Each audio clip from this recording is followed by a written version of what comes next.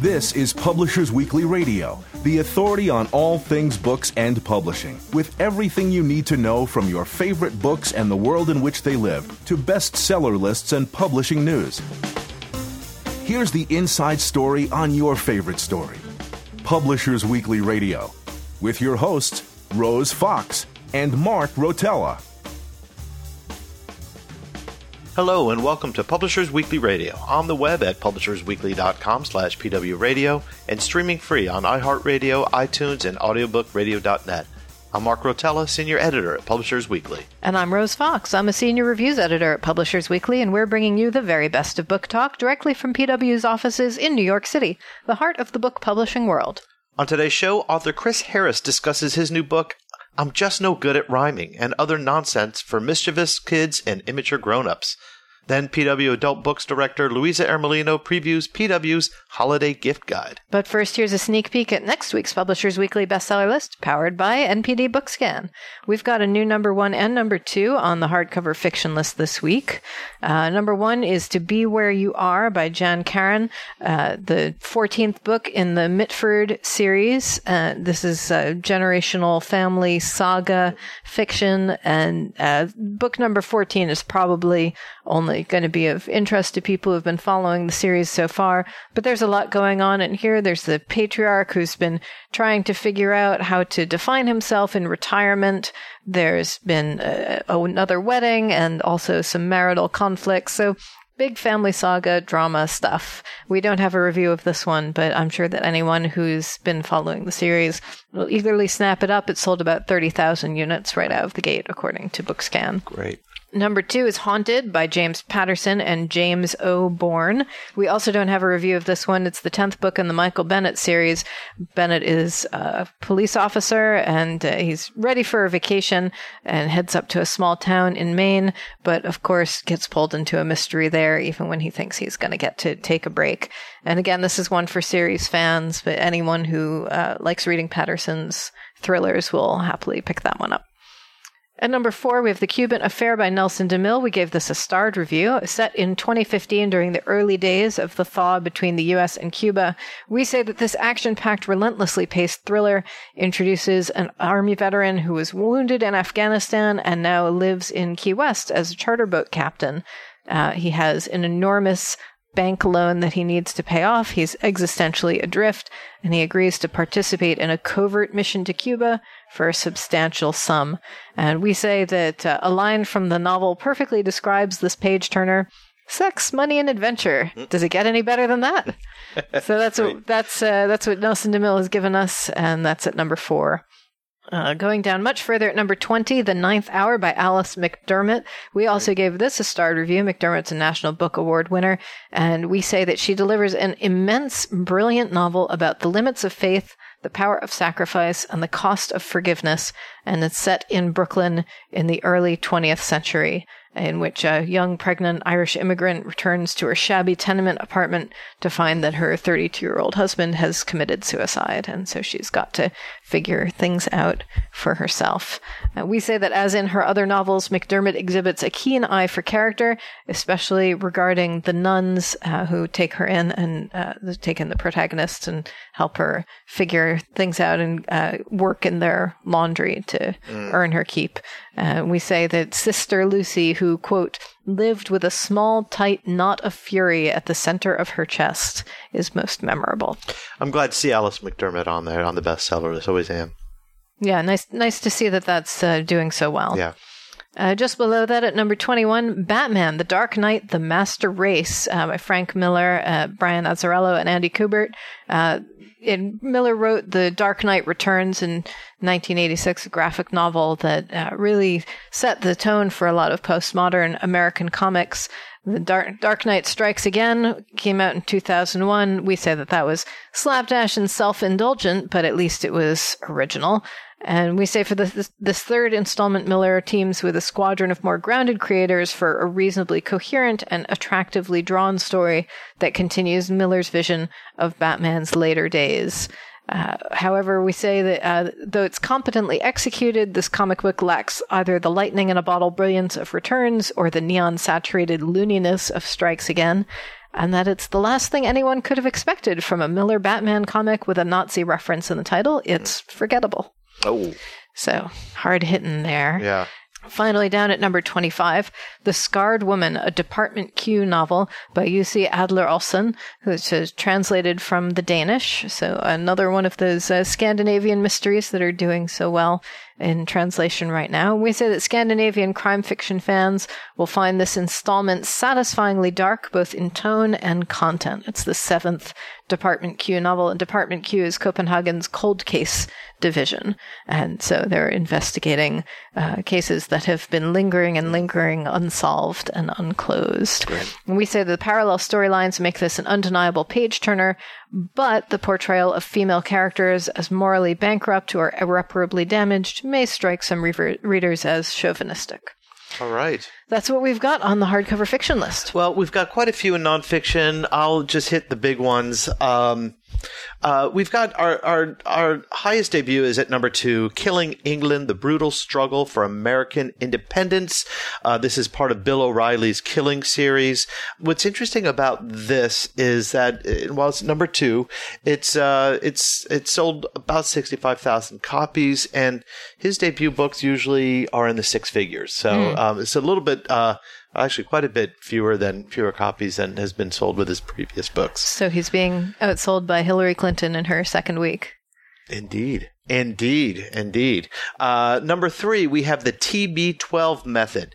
How to achieve a lifetime of sustained peak performance by Tom Brady, star quarterback of the New England Patriots. Number 5, The Paradigm, the ancient blueprint that holds the mystery of our times. I'm just going to move over to another kind of self-help principles, Life and Work by Ray Dalio. Ray Dalio founded an investment firm in Bridgewater called Bridgewater Associates in 1975, and he's a successful investor and entrepreneur, and here he shares some of his unconventional ideas and principles. At number 7, we have The Autobiography of Gucci Mane by Gucci Mane with Neil Martinez Belkin.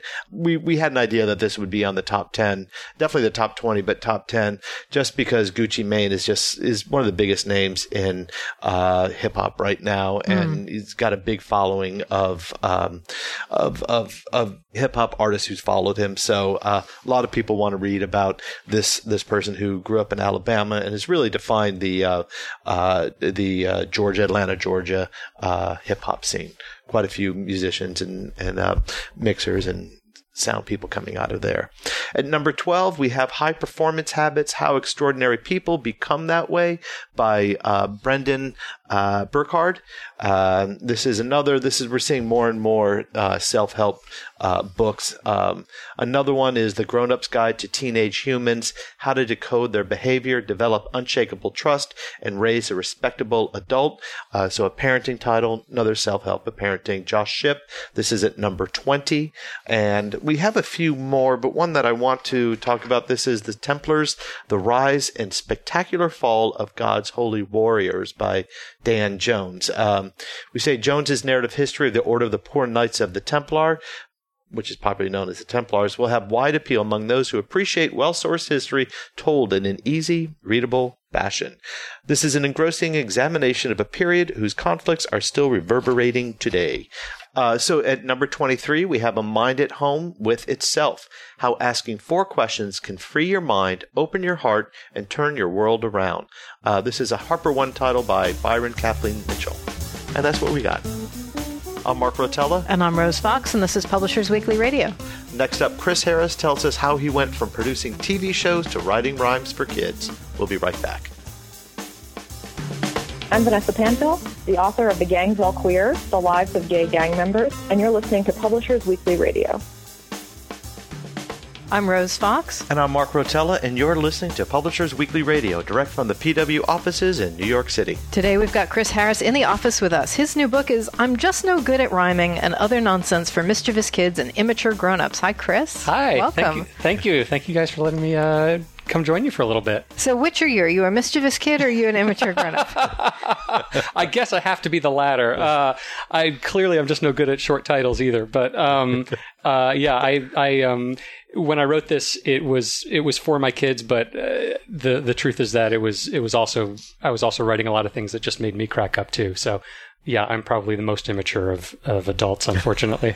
So you're a TV writer and producer. You've worked on shows like How I Met Your Mother and The Great Indoors. What made you decide to write a children's book?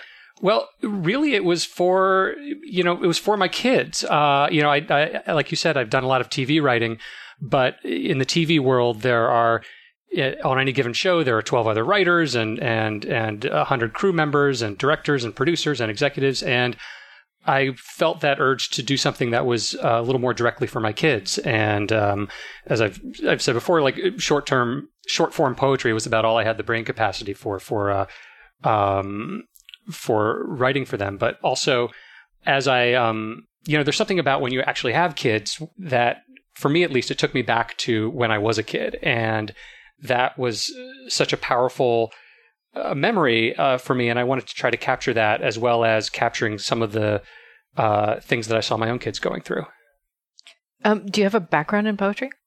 No. In fact, I think I've enjoyed it, and growing up, I loved, of course, all the big ones: Shel Silverstein, Dr. Seuss. There were about 12 separate poems that I loved individually that I remember in my teenage years realizing that they were all written by Ogden Nash. And I thought, oh my gosh, Ogden Nash, that guy's amazing. So I've always loved them. I think like a lot of kids, I dabbled in them when I was in my grade school years.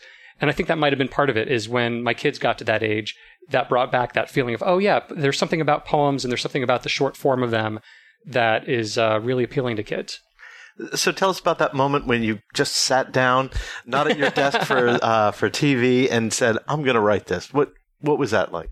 It's funny. I don't think there was a single moment, but for me, a lot of it was, poetry. You could say is about evoking an emotion in the reader, and for me, a lot of what I was doing was trying to make my kids laugh. Both of my kids, I love my kids. They're both great. I'd say they both came into the world like a little bit skeptical. Who can blame them looking at the world? But it took a little bit for the ice to break, I'd say. And one of the things I enjoyed doing was finding those things that cracked them and made them laugh.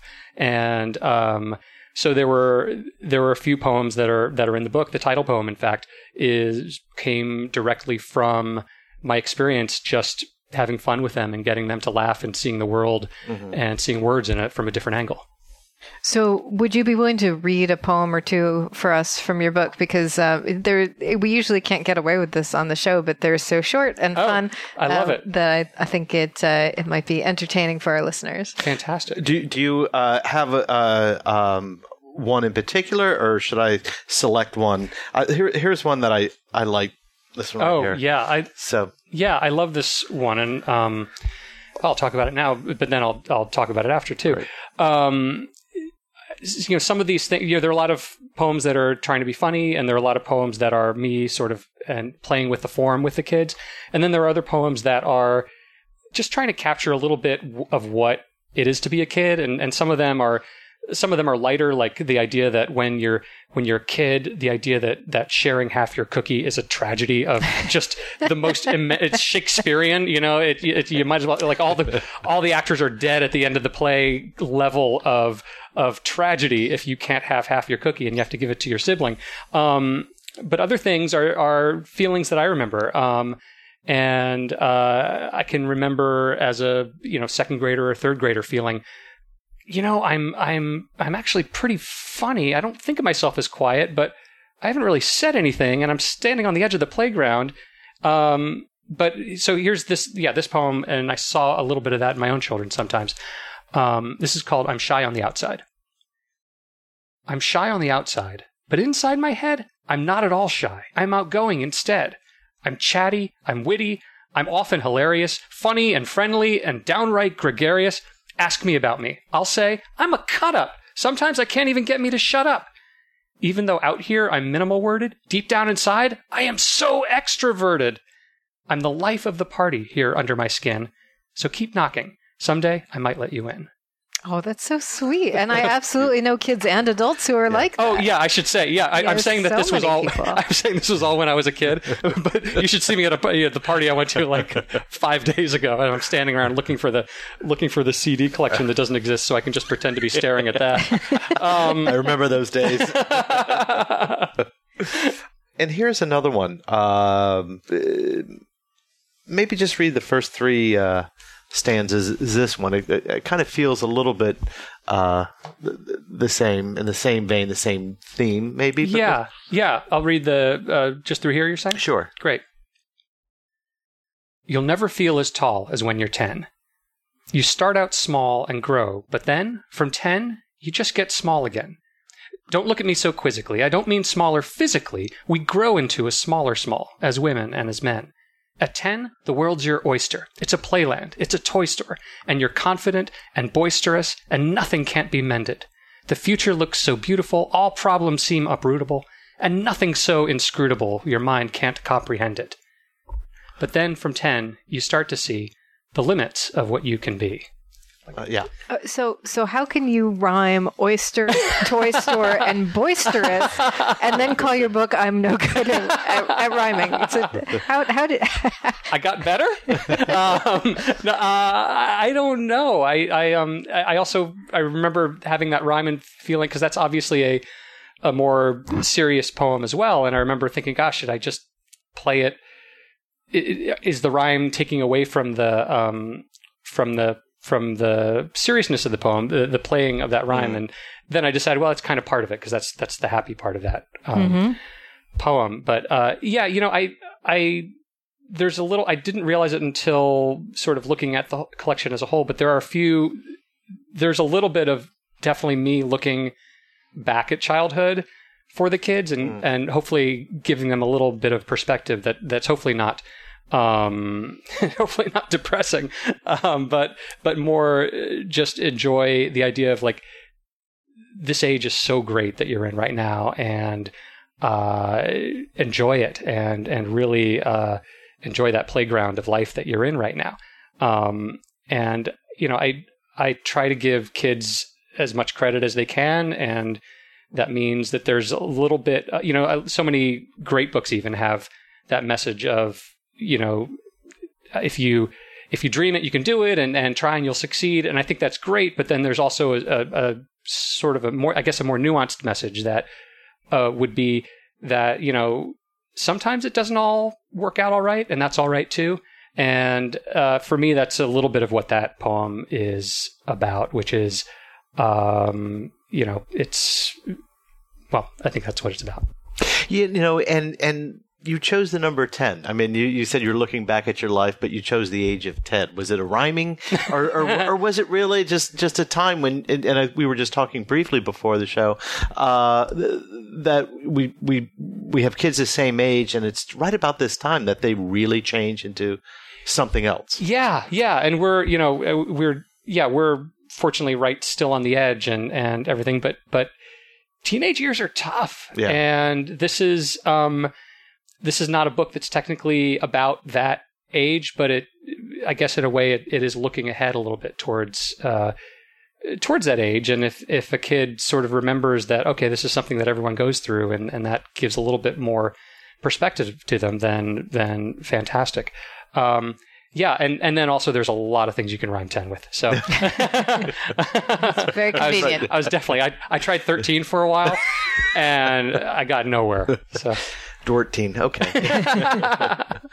So some of your poems make reference to other poems. You've got a sort of nested series. How did you come up with that? Yeah, I don't know. Or what was it like? What was it like to write that, to sort of craft that? Well, I'll tell you, that was more, I didn't really expect, like I said, I wrote these for my kids. I didn't really expect that something would happen. Of course, one always hopes that one can get to show it to more people than just one's kids. But, I went down a path of things that I thought were funny, and I grew up, some of my most favorite moments from growing up were, those things that were both books and TV shows and movies where they got a little meta. I guess it was even before people used the word meta, but things like Monty Python and David Letterman, and in terms of books, I'm reading the Phantom Tollbooth to my kid right now. Oh yeah, and I mean it's just full of that stuff where you just look at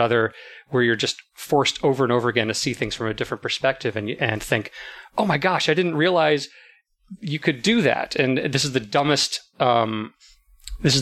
reference ever, but I can vividly remember in Trading Places a moment where Eddie Murphy just stops and looks directly at the camera because somebody else has said something so stupid that he can't believe it.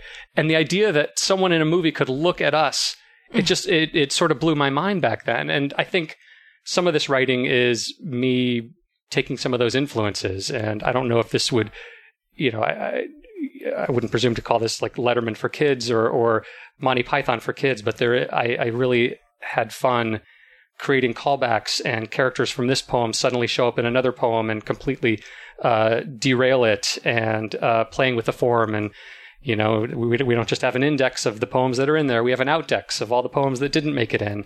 And and I think the publisher was so generous and patient, I would say is probably a good word, in terms of letting me pursue all these weird things. Like there's a poem where in the middle of the book where these parents forget to teach their kid the number 8, and it leads to all sorts of problems for the kid. But then I thought, oh wait, what if those parents are the ones that are actually doing the page numbering for this book? And so we leave out any number that has the digit 8 in it. And so the page numbers are like 76, 77, 79, 90. And I could hear people rolling their eyes all over the floor of the publisher, but they were so great in letting me do all that. So it really sounds like you're just breaking the fourth wall into tiny little pieces. Yeah. Because I think that was the most fun for me.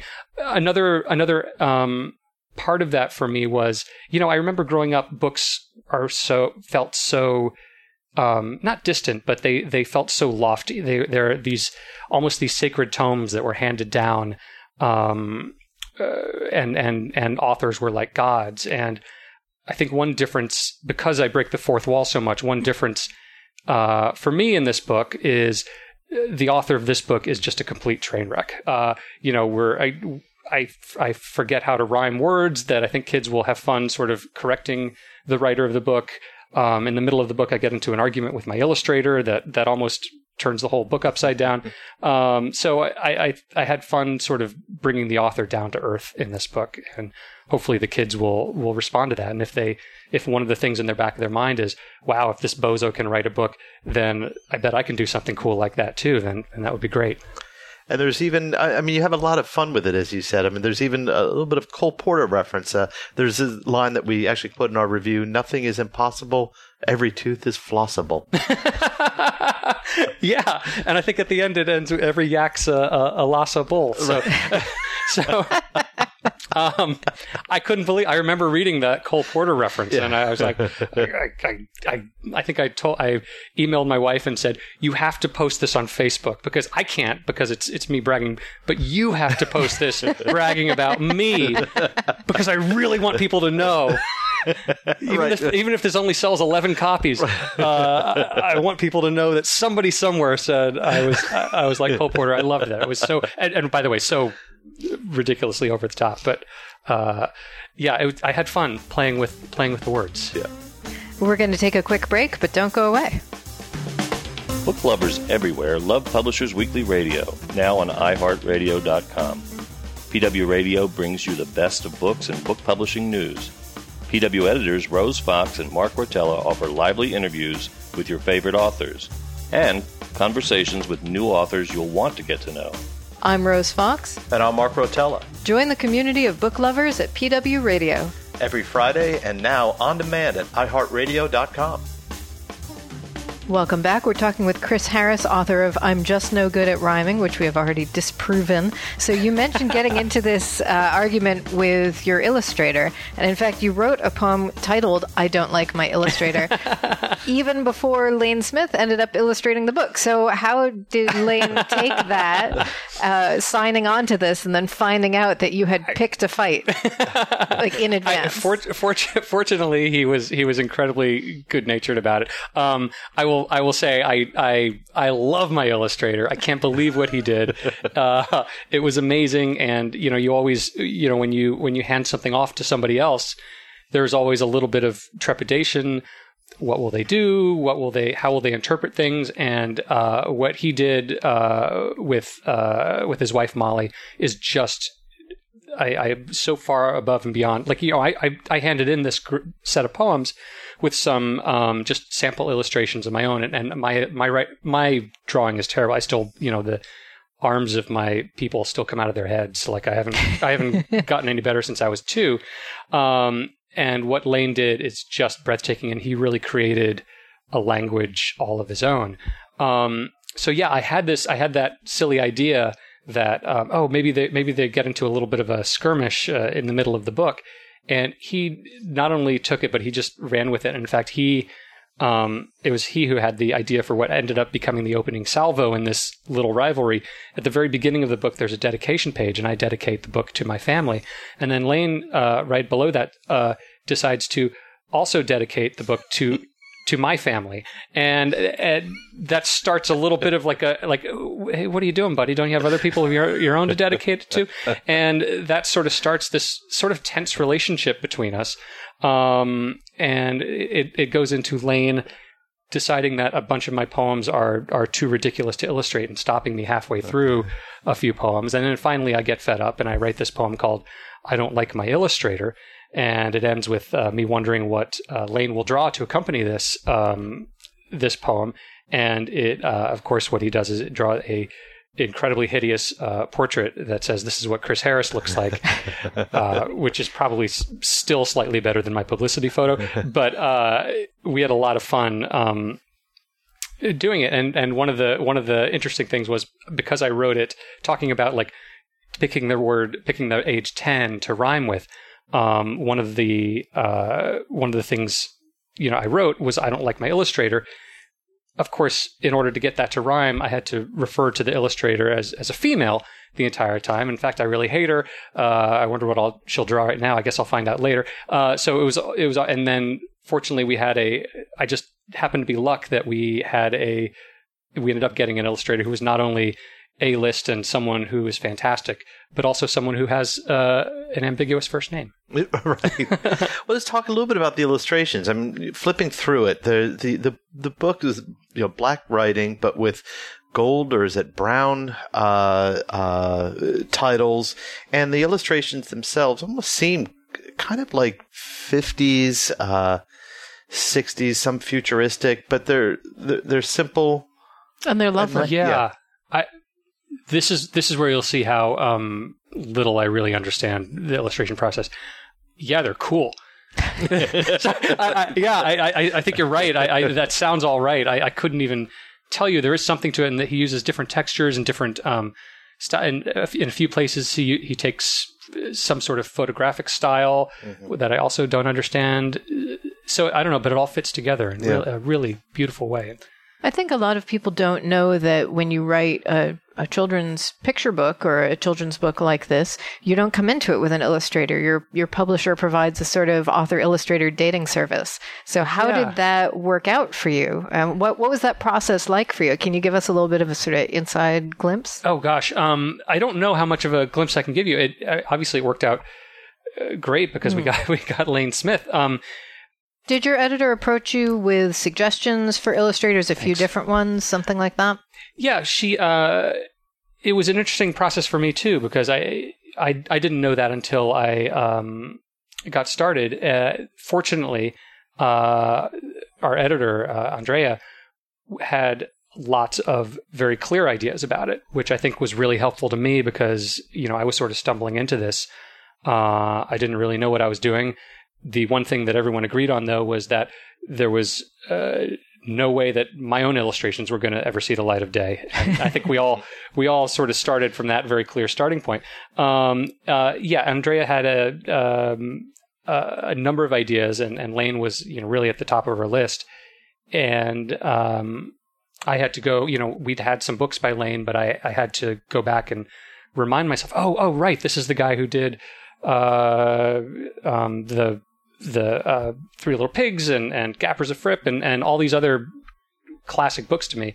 At the same time, I didn't know what style he would bring to the book itself. But that is, that's one thing about writing a book that is in a way comparable to television, is that the writer is just a part of the process. With publishing it, the writer is a much bigger part of the process than with television, but there, the words were my domain and the illustrations were Lane's, and it's a good thing because I never would have been able to steer anyone in the direction that he found. Did you get to do any kind of back and forth with him on the illustrations? You get sketches and drafts? We did. There were a few. I had very few notes when I saw them. I had one. I got to visit him one time during the process, and while we were there, we knocked out. There was one poem that everyone was having a little bit of trouble with, and the idea was it's a poem about. It's a poem that's trapped inside this box, and it ended up being these brick walls all around this poem. And it's a poem talking about how sometimes you feel trapped, but if you really think about it, there's always a way to get out. And what I was trying to go for was that what this poem was going to do was going to be a great escape. This poem was going to actually burrow down onto the page below it and then get out that way. And I went through it felt like 17 back and forths with my editor and then with Lane and Molly, trying to get across this idea. And I was unable to, which is too bad because I'm supposed to be the words guy. But once we got together and we sort of sat down and figured it out, he was able to, or figured out what I was talking about. He was able to create a really cool form where it looks like there's a hole in the page, and then you see the words start to go under. And then if you flip the page, there are the last words of the poem right there that went right under the brick wall. That's so cool. What a great, really fun. What a great concept. And it's a very television concept. So you're talking about Monty Python, and I can absolutely see that as an animated little Terry Gilliam thing. Yeah. I love that. But translated somehow into the static book where the reader provides the animation by turning the page. Yeah, exactly. And as Lane said, actually thinking outside the box in this particular case. And did you test run these poems by your kids after dinner at bed? All right, here we go. I got another one for you. Yeah, I did. They're tough but fair. And there are some. It's been really fun for me now that the book. This is. Another difference between TV and publishing that I'm still getting my head around was the lead time is so long in this thing. We've some of these I wrote a number of years ago, just because it takes so long to put it together and make a book beautiful, and it doesn't take as long for some of the TV shows I've been on. What that means for me is that finally the book is out, and it's been really fun for me to see what poems people have gravitated toward and what ones not so much. And some of them are right in line, like the poems you've chosen are two of my favorites. And then other times someone will say, oh, this thing is my favorite. And I'd say, really? I almost cut that. But yeah, that's been really fun to see. I do want you to read. I know we talked about it just a little bit before, but I don't like my illustrator. And there's a beautiful portrait of you. Mad goblin of a. Oh my gosh. Okay. I don't like my illustrator. I must confess that I don't like my poem's illustrator. They told me, Lane is great, but man, I think I really hate her. I swear that I drew better when I was a second grader. You won't believe my endless list of reasons to berate her. I told her, draw a staircase, but she drew an escalator. I told her, draw a circle, but she drew me the equator. I told her, draw a crocodile, she drew an alligator. I'm sorry if this criticism starts to irritate her, but if she doesn't step it up, I'll get somebody greater. But I've been smart, for as of now, I haven't even paid her. I wonder what she'll draw right here. I guess I'll find out later. And then the drawing. With the footnote at the end.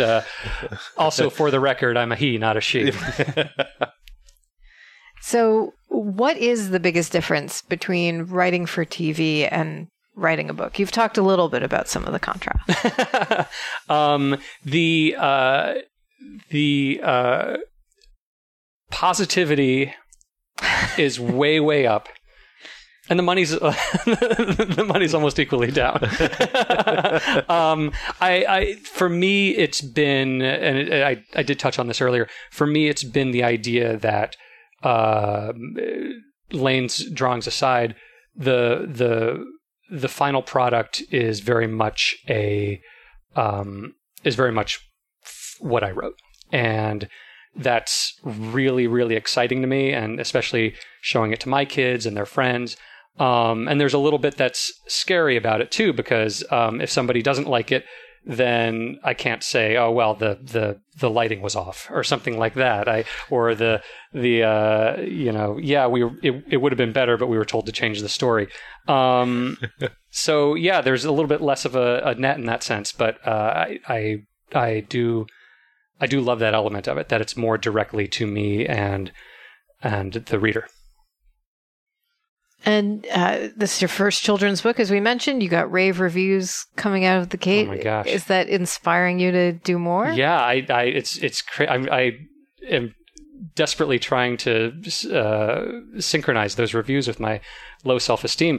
But and don't worry, I'm sure my self-esteem will win out. Yeah, I'm definitely going to. I don't know exactly what's next, but yeah, I loved the response. I love the idea of continuing this and talking to kids directly through the books and sharing with them both whatever weird sense of humor and whatever little bit of perspective I can give them. And like I said, if they come out of this inspired to do their own writing, or they think, gosh, I didn't know I could do that, I wonder what else I can do, then that would be awesome. But I definitely want to keep going with this, and I really love and appreciate all the response so far. And maybe we'll start hearing some rhymes on maybe How I Met Your Mother or The Great Indoors. So. We're going to have to crossbreed right, now. Right. Take some of this back to the TV. Right. I brought some TV into the book. Right. So I think you're right. I'm going to have to bring some book back into my TV world. I love that idea. Are you getting to do school and library visits or anything like that? I'm just starting it up, and I love it. I've done a few.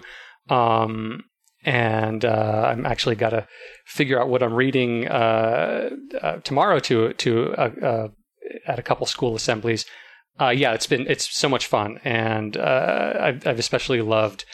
Sometimes I'll start off. There are a few poems in there that start off a little serious, and then about halfway through, you realize, oh, no, this is going in a totally different direction, and that's been a lot of fun to share with the kids because they don't know me and they don't know what they're getting into. And at first they might think, oh gosh, there's this guy, another one of these assemblies. And then it just goes off the rails really fast. So it's been fun. Did you always want to be a performer? Because I can hear it in your voice when you're reading your poems that you have that real knack for it and rhythm. No, this is one of those face your fears kind of thing for me. I'll say I've loved it and I've enjoyed it, but I've also mostly played to friendly crowds, like at my own kids' school and things like that. It beats sitting in a room by myself and staring at a blank screen, though. We've been talking with Chris Harris, and you can find his book, I'm Just No Good at Rhyming, in stores right now. Chris, thank you so much for joining us. Thank you, guys. I really appreciate it. I'm Rose Fox. And I'm Mark Rotella, and this is Publishers Weekly Radio. Next up, PW Adult Books Director Louisa Ermelino talks about PW's holiday gift guide. Stay tuned. Hi, I'm David Handler, the author of The Girl with the Kaleidoscope Eyes, and you are listening to Publishers Weekly Radio. I'm Mark Rotella. And I'm Rose Fox, and you're listening to Publishers Weekly Radio, direct from the PW offices in New York City. Every week we get insider info from Publishers Weekly editors and contributors, and today PW Adult Books director Louisa Ermelino is here to tell us all about some great gift books. Hello, Louisa. Hello. Hello. Nice to be here. It's nice to have you. It's been a while. Yes. So we've got this gift guide coming out, our picks for fun holiday presents. Do you have any highlights that you'd like to share with us? Sure. Well, the editors have picked books in their categories, but the first one I wanted to start with is we interviewed some booksellers who are always on the front line and getting things early, and of course they know their customers and their market, and they have great taste.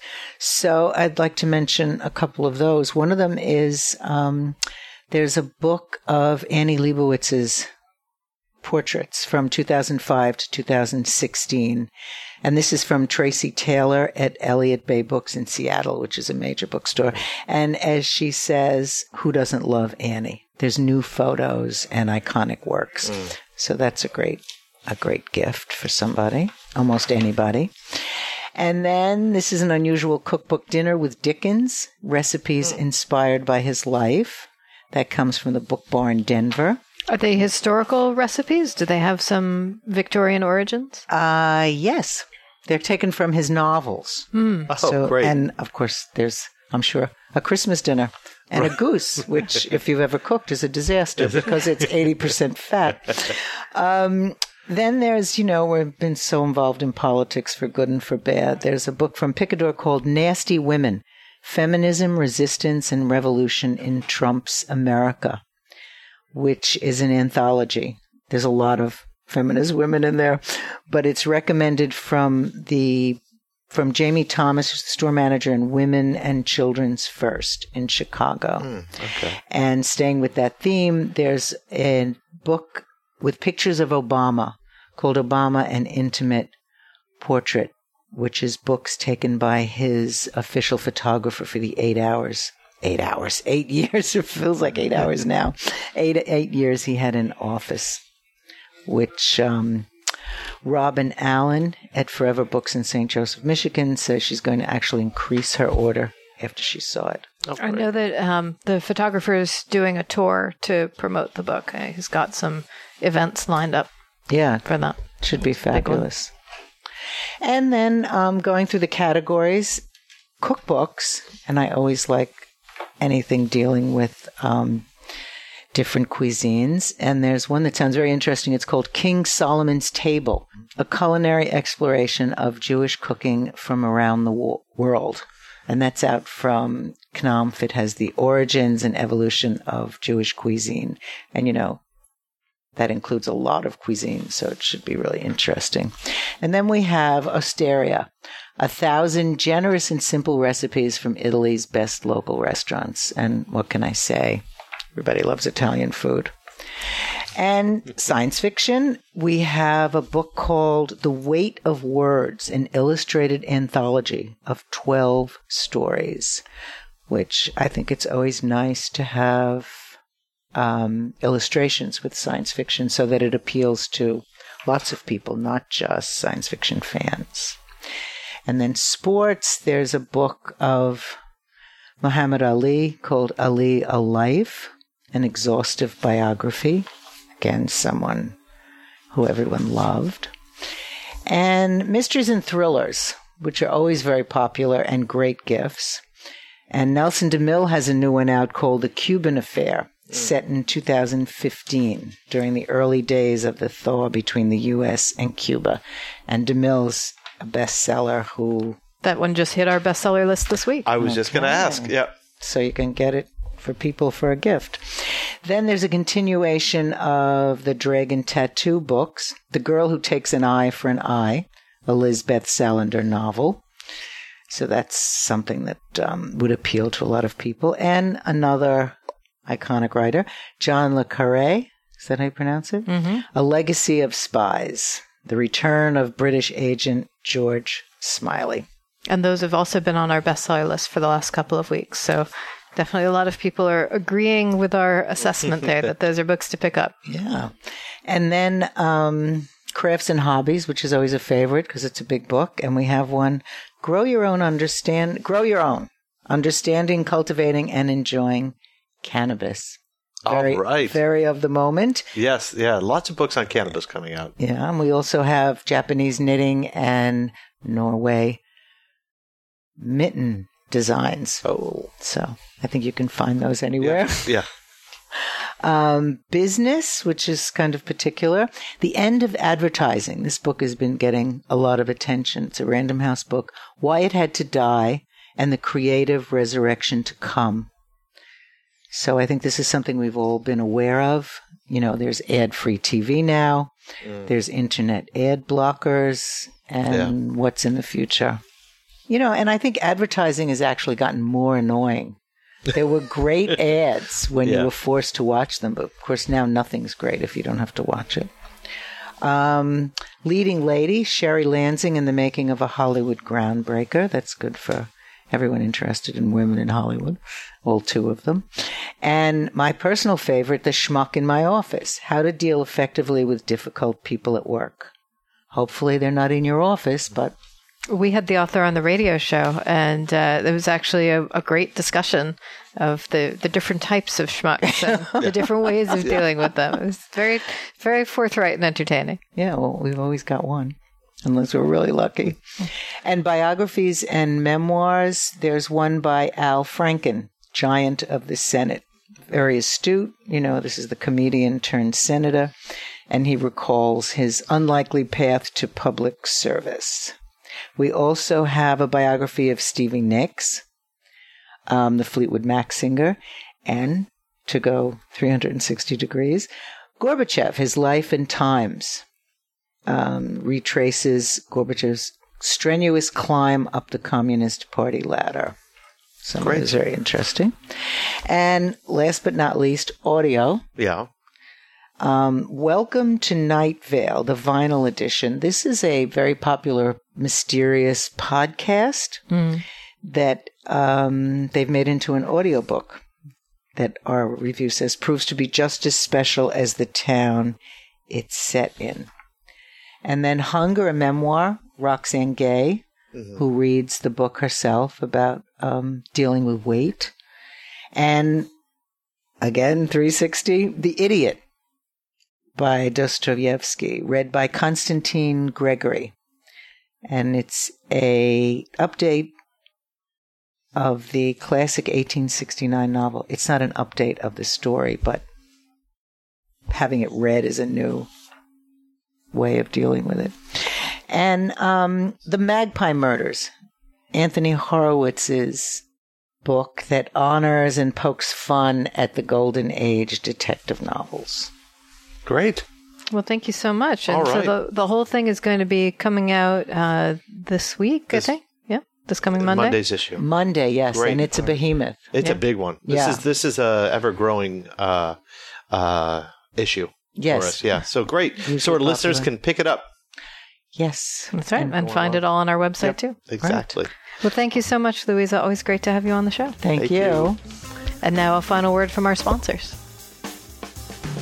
Beyond the headlines, beyond the routine, beyond the book, I'm Chris Keneally, host of Copyright Clearance and his podcast series, Beyond the Book. And I'm Andrew Albany, senior writer at Publishers Weekly.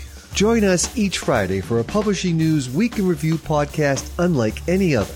Learn all the breaking news and catch the best analysis on developments in the book trade, copyright law, and much more. You already know business as usual. Now go beyond the book. Listen to the free series and subscribe at beyondthebook.com. And that's it for today's show. I'm Mark Rotella. And I'm Rose Fox, and you've been listening to Publishers Weekly Radio. Join us next week for another exciting author interview. We'll also have lots more juicy insider info on best-selling books and the nuts and bolts of publishing. In the meantime, you can listen to this and every episode of Publishers Weekly Radio absolutely free at publishersweekly.com/pwradio. Subscribe to our podcasts on iHeartRadio and iTunes, and hear every new episode streamed live on audiobookradio.net. Check those sites every week for a brand new episode giving you the inside story on your favorite story. Thanks for listening. You've been listening to Publishers Weekly Radio Show.